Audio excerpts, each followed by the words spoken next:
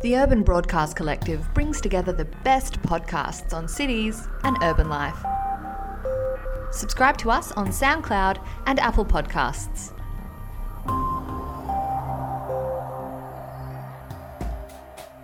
Welcome to the City Road Podcast.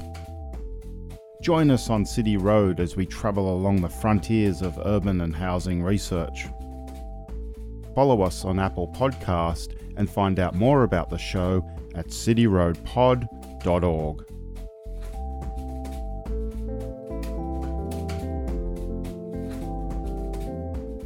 Hi, I'm Dallas Rogers and welcome to this very first episode of City Road Podcast, a podcast by the researchers at the Urban Housing Lab. We're recording this in the City Road studios in the basement of the School of Architecture, Design and Planning at the University of Sydney. And it's great to have you along. In this episode, we're asking the question, are websites like Airbnb really about sharing? Or are they about big business and profit making? Joining us in the studio is Professor Nicole Gurran from the University of Sydney's School of Architecture, Design and Planning to talk us through the impact of online home sharing platforms for global cities like Sydney. Short-term rental websites have certainly transformed the way we travel around the world. More than 150 million people have already stayed in an Airbnb home, and you can choose from over 3 million homes listed in more than 190 countries. That's more than the world's largest hotel chains, like the Marriott or the Hilton.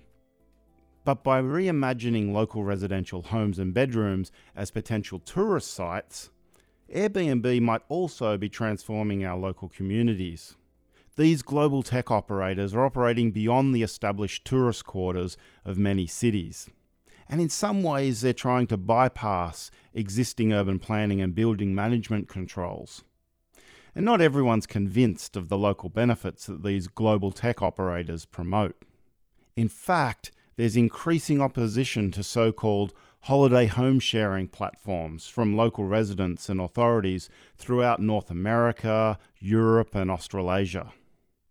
Their concerns are about the influx of tourists, and along with them, increasing noise, rubbish and traffic congestion. And then there's the declining business for local tourist operators and a decrease in permanent rental accommodation in major global cities. So, Nicole, thanks for joining us. Pleasure. How about we start off by you telling us what your area of research is and how you came to the Airbnb question? I've been a housing and planning researcher for over a decade now, and one of the things that really fascinated me about Airbnb and the idea of the so-called sharing economy was the possibility that you could use online technology to liberate essentially spare capacity within the existing housing and urban system. And that's almost the holy grail for urban planning researchers and for housing policymakers. It's how to, on demand, release space that's available within existing homes and existing communities without having to wait for new homes and buildings to go through that construction process. But as I began to excavate as a researcher, I started to find out that the Airbnb story isn't quite so benign, and that the impacts of things like Airbnb on existing communities and housing markets could be troubling, particularly in housing markets like Sydney, where we've already got a shortage of affordable rental housing. Could you tell me a little bit about that housing shortage? Over the past decade, I guess, there's been growing awareness that rental affordability as well as home purchase affordability, but even rental affordability in Sydney has been worsening, even for people who've got what you'd normally regard to be relatively well-paying jobs, and people who need to live near university or near work or near transport. And so we've seen in inner city areas, despite an incredible increase in new housing construction and in new flats and apartments, we've seen that the availability of rental housing, so those are homes that are advertised in the real estate agent and available for families or for individuals to go in and rent. We've seen that vacancy rates have shrunk, so we've had less supply, and we've also seen rents in many parts of the inner city rising steadily over time. So let's move on to the accommodation websites, and they're not all the same, are they? Can you tell us a little bit about how they're different?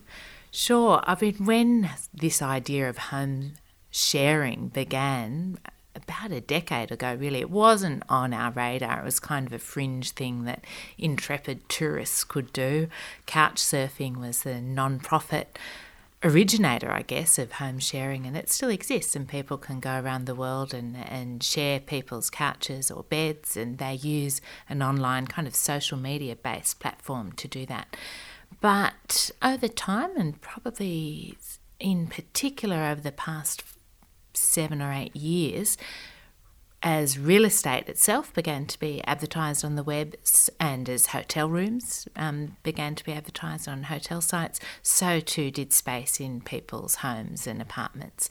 And so websites like Airbnb, which really has the largest market share of any of the so-called, and I call them holiday home sharing websites, but of any of the home sharing websites, Airbnb's got the full spectrum. So you can rent a couch in someone's room, in someone's house or apartment, you can rent a room, or you can rent someone's whole house when they go away on holidays, or just like you might have once been able to rent that house on the permanent market, you see quite a lot of homes now being made available as permanent holiday homes rather than as permanent housing stock. So we're starting to see holiday homes moving into what would be traditional residential suburbs. And places like Sydney have population pressures and increasing housing densities. So how do home sharing platforms impact on population and housing density pressures? I mean, it's been an interesting process, I think, in particular for people in Sydney and for Melbourne, because we've seen as Airbnb has really taken off, particularly in the last 5 years since it came to Australia in 2011, that has coincided with a massive growth in apartments. And so by the end of last year, we had around 24,000 Airbnb listings in Sydney. In this same year, we approved around 24,000 new apartments. Now, those figures aren't related, but they show a tremendous change in the way that homes are produced, in the way that homes are financed, and the way that homes are used. So it's quite a different proposition to be living next door, for instance, to a holiday home in perhaps a country town where you've got a backyard and where you don't perhaps have the same parking pressures or, issues around noise and navigating how your neighbours behave. It's quite a different proposition to have tourists living next door in that scenario to be living in an apartment. So how does Airbnb impact on these high-density markets in terms of rental accommodation? Well, what we can see is that there's a high concentration when we look spatially at where Airbnb listings are, and particularly where Airbnb listings of whole apartments sort of permanently available as holiday homes, where we look at where those tend to be, they tend to coincide with areas where there's higher proportions of strata accommodation, even though our data is quite limited. Add that to the anecdotal evidence that we're starting to hear through things like the New South Wales Parliamentary Inquiry late last year, which reported on the adequacy of regulation over short-term rental accommodation, and the advocacy of people living in strata accommodation. And we get a picture of reports like tourists having very loud and drunken parties, misbehaving or damaging common areas in apartments, people coming and going at all times of the day or night, and the proximity that comes from living right, sharing a common wall, for instance, and hallways and elevators and lobbies with other people anyway. When you add to that sort of tourists who don't know what's going on, and often large groups of tourists, you start to get a picture of how those two things don't live very happily together. Yeah, and Airbnb would say that this is good for homeowners because renting a spare bedroom can help them pay for their housing costs. So would you agree with that?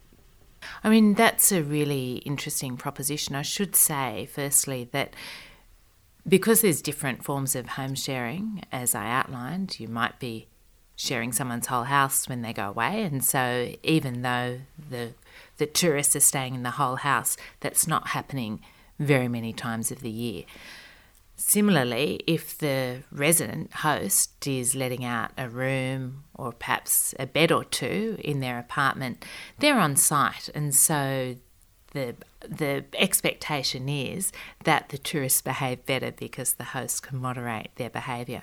But when you're talking about whole apartments or homes being permanently used as Airbnb accommodation and no one on site to manage that, that's where the trouble really arises. So do we know how many whole homes are being rented out compared to how many people are just renting out 1 or 2 bedrooms? Let me just take a look at the statistics. In our paper in the Journal of the American Planning Association, we reported on data from 2015-16. We've now got some data available from April 2017. And what that shows is that around about 28% of the listings in Sydney would be regarded as frequently available whole homes that are sort of really rented out so frequently that they wouldn't be available permanently for residents, and about 70% are actually rooms and shared rooms. And what that number equates to is around about 6,000 homes being permanently taken out of the rental stock in Sydney, and about 17,000 households using their homes when they go away, or using rooms and beds to bring in some extra rental income. But the picture changes when you look more closely at particular suburbs in parts of Sydney. And so there, when you look at suburbs like the City of Sydney and Waverley, for instance, very high proportions of the rental housing stock are now being dedicated solely to Airbnb, and perhaps more concerning from the perspective of affordable rental housing supply, the proportion of homes being dedicated or being listed as permanently available and being rented frequently on Airbnb is growing. So that problem in high demand suburbs is growing. And to give you an idea, in the City of Sydney, for instance, which takes into account suburbs like Haymarket, Surrey Hills, Redfern, a lot of places actually where students need to live and where inner city workers need to live, key workers, etc. The proportion of homes that are advertised relatively permanently on Airbnb amount to about 1.5 times the rental vacancy rate. So that's quite significant. And then when you go to Waverley, which of course includes Bondi Beach, but also a number of other inner ring suburbs that offer an important source of permanent homes for residents as well, around 4.5 times the vacancy rate in Waverley is actually available via Airbnb. But it's also the case that with online websites such as Airbnb and making homes available for tourist accommodation rather than just hotels, tourists suddenly have a whole lot more variety in terms of the places that they can choose to go and stay in, places that they might not have found out about without online advertisements, but also places where there traditionally hasn't been a high supply of tourist accommodation. So the geography is very important here, and I guess another part of this geography is that these are big international, global digital tech companies, but they're operating in very local markets and local communities. So how do we regulate these global companies with state or local rules? That's a really interesting question, because for many years, many cities have essentially ruled out tourist accommodation in residential areas. It's been regarded to be incompatible, partly because of some of the amenity issues that I mentioned, partly because there's additional fire and health and safety considerations that you need to regulate when it comes to tourist accommodation, and for a large part because of the risk that tourist accommodation will overtake the availability of lower cost rental housing supply. And we certainly saw that in Sydney in the 1980s and the early 1990s when those beautiful Victorian terrace houses began to be converted into backpacker hostels. And we saw some very alarming fires because the fire code wasn't up to scratch, but we also saw the early march of gentrification in the inner city, partly fuelled by tourist demand. And so those traditional forms of planning regulation have proved to be ineffective when it comes to things like online home sharing, because unlike with a traditional tourist establishment, when you need to often do physical modifications to the building, even with backpackers hostels, there's some very obvious presentation to the street, and you once needed permission to do those things. With Airbnb, you can transform any dwelling. Are we seeing governments push back against these big digital home sharing companies?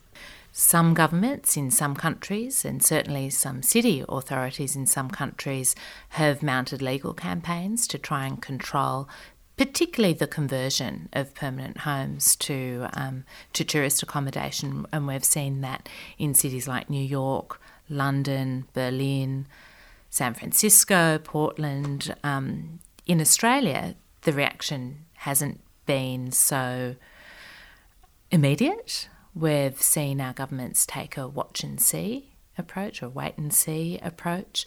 Where governments have moved in to try and regulate Airbnb, they've found it very difficult because of the sort of invisibility of stock being converted, if you like. It happens online. The tourists aren't necessarily visible unless you've got people out on the street watching for people, walking around with suitcases. It can be quite hard to detect that kind of activity. So we're told that smart cities are good cities and these big tech companies are part of the smart city narrative, but the data that they collect, who owns that data, and should they be sharing that type of data? Well, certainly. I mean, even as researchers, we're limited in the types of research and analysis that we can do in Australia and internationally because Airbnb doesn't make data about listings and the location of listings and the composition of listings publicly available. So we rely on open access source inside Airbnb as a basis for doing our work. And of course, that then allows companies such as Airbnb to contest the findings, but not necessarily making their own data available.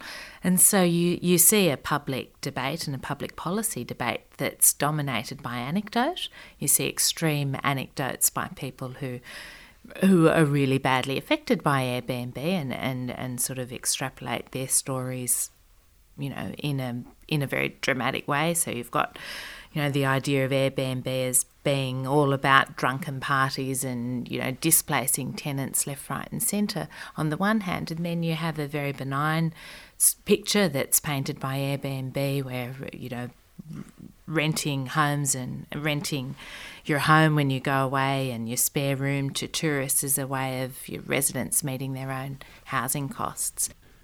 If data shapes what we know about these practices, what is the politics of the data that Airbnb is playing with here? We'd have to assume that Airbnb is releasing the types of stories and commissioning the types of studies that it feels advances its case. And I think that's unfortunate because there's many potentially very positive things around the idea of home sharing. In fact, many people themselves will enjoy staying in someone's home when they travel. And so it's not an inherently negative activity. And I think there's many potentials to bring positive impacts for neighbourhoods and for communities. So it does surprise me that companies like Airbnb in particular are so untransparent in just providing basic information about the growth of listings, the composition of Airbnb listings and sort of the spatial spread of listings in particular cities and suburbs. If you had to do three things to try to address some of the negative impacts of Airbnbs in Sydney, what would they be? Data is actually part of the answer here because this is a phenomenon that has grown so rapidly and is still playing out. And I don't think anybody knows where and how that will move to. So we don't completely understand what the negative impacts are, nor do we understand the potential positive impacts of Airbnb. So the first thing that I would do would be to open up the Pandora's box so that we've got a very clear picture of how properties, how homes come to be listed and why, and who is doing the listing and how frequently those homes are being rented out and what proportion. We certainly have our best estimates based on the best available data that we have access to, but it would be very, very useful to be able to track that over time in a consistent and systematic way so that we get a real picture of what proportion of the rental housing stock, in particular suburbs, is being converted permanently to Airbnb. And the number one policy measure, in my view, that we need to take to prevent that problem from growing is to introduce restrictions on the period of time that particular properties can be rented out via Airbnb or indeed via any online platform. So how would that work? It's difficult to do that without the cooperation of the platforms, but we do have precedents in cities like London and now San Francisco, where Airbnb has agreed to work with local authorities to introduce licensing and permitting systems, and then to refuse to actually accept bookings for whole properties once they exceed a particular threshold, and that threshold's usually 90 days. So it's a kind of day counter model. And after 90 days, the property is no longer available via Airbnb. So you can rent out your property for 90 days, and once it hits that 90-day mark, your property can no longer be listed on Airbnb. And the idea is that stops people from solely using their property as a financial venture and points more towards some of those other social benefits. Is that part of the idea behind that? That's the idea, exactly. And those 90 days might not be consecutive. So the idea being, if you're going away for 2 weeks or you're lucky enough to be going away for a month, you can use your house listed on the platform, and that's certainly not going to impact anyone in terms of the availability of rental housing, because you wouldn't have been renting that out to a permanent resident either when you went away. So that's really the idea. It's saying people do have flexibility to use their homes as they like, but in markets, and it may only be appropriate in markets where there's already a shortage of permanent rental housing, but in those markets then it's appropriate to try and preserve the existing supply. When it comes to regulating Airbnb, there's a number of different ways that planners and policymakers need to think about the potential issues in their area. And it's really important to emphasise that these issues will be different in different housing markets and in different communities. The first thing is to think about whether there are any primary health and safety issues that might emerge from tourist accommodation that's not regulated. And in high density strata communities where you've got a lot of flats and apartments, the concern, of course, is around fire safety, which the fire safety regulations are different for residential housing to the regulations for tourist accommodation. So you want to make sure that that's covered off. You want to be careful around standards like occupation, like the numbers of people who are staying in particular rooms, because that can become an issue when it comes to public health, spread of disease and all of those types of things. And I'm sure you remember in your youth staying in some really hideous accommodation overseas and the potential issues that can be for public health. That's why in Australia we try to regulate the standard of accommodation that we provide. But in sort of beyond the capital cities, we're also concerned about things like swimming pools and balconies and making sure that they're maintained. So you've got some very, very basic things that you want to do as regulators. Moving up the ladder, we then need to make sure that the amenity issues, that the nuisances that neighbours are concerned about, things like, are there noisy parties going on at all hours of the night? Is there, drunkenness spilling out onto the streets? Have we got traffic jams or not enough parking?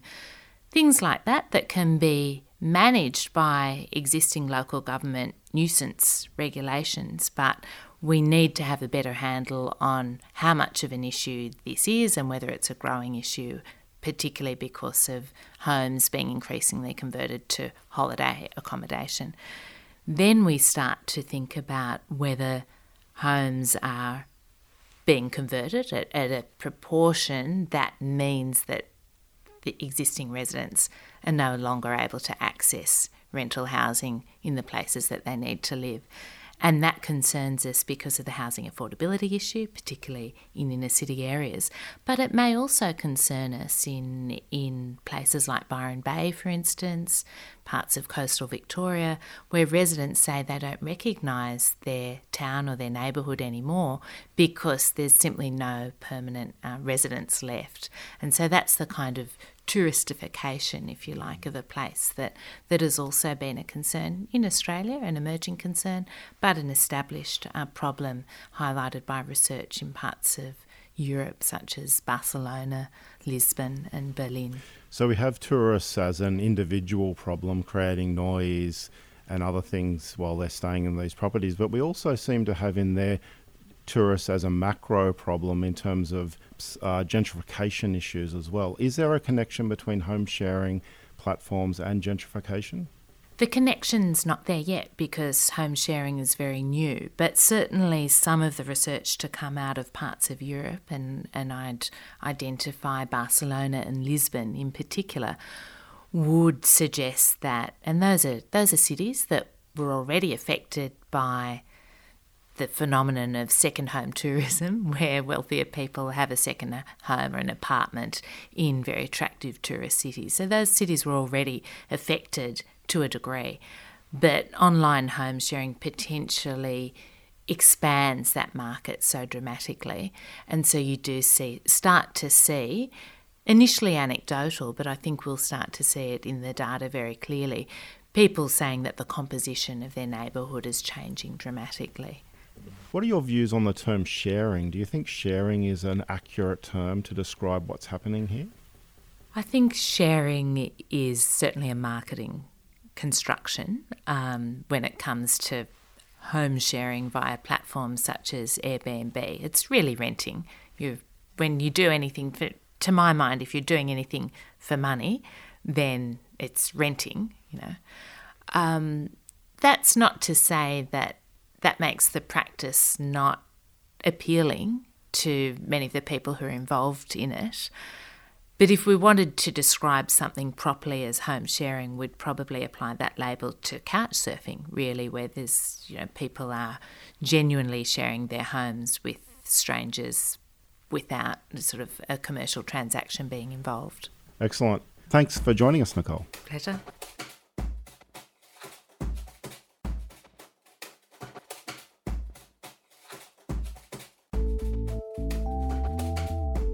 So that's it for this week, but remember, we'd love to hear from you. Please leave us a review via our iTunes podcast site. Just hit the subscribe link on our website at cityroadpod.org.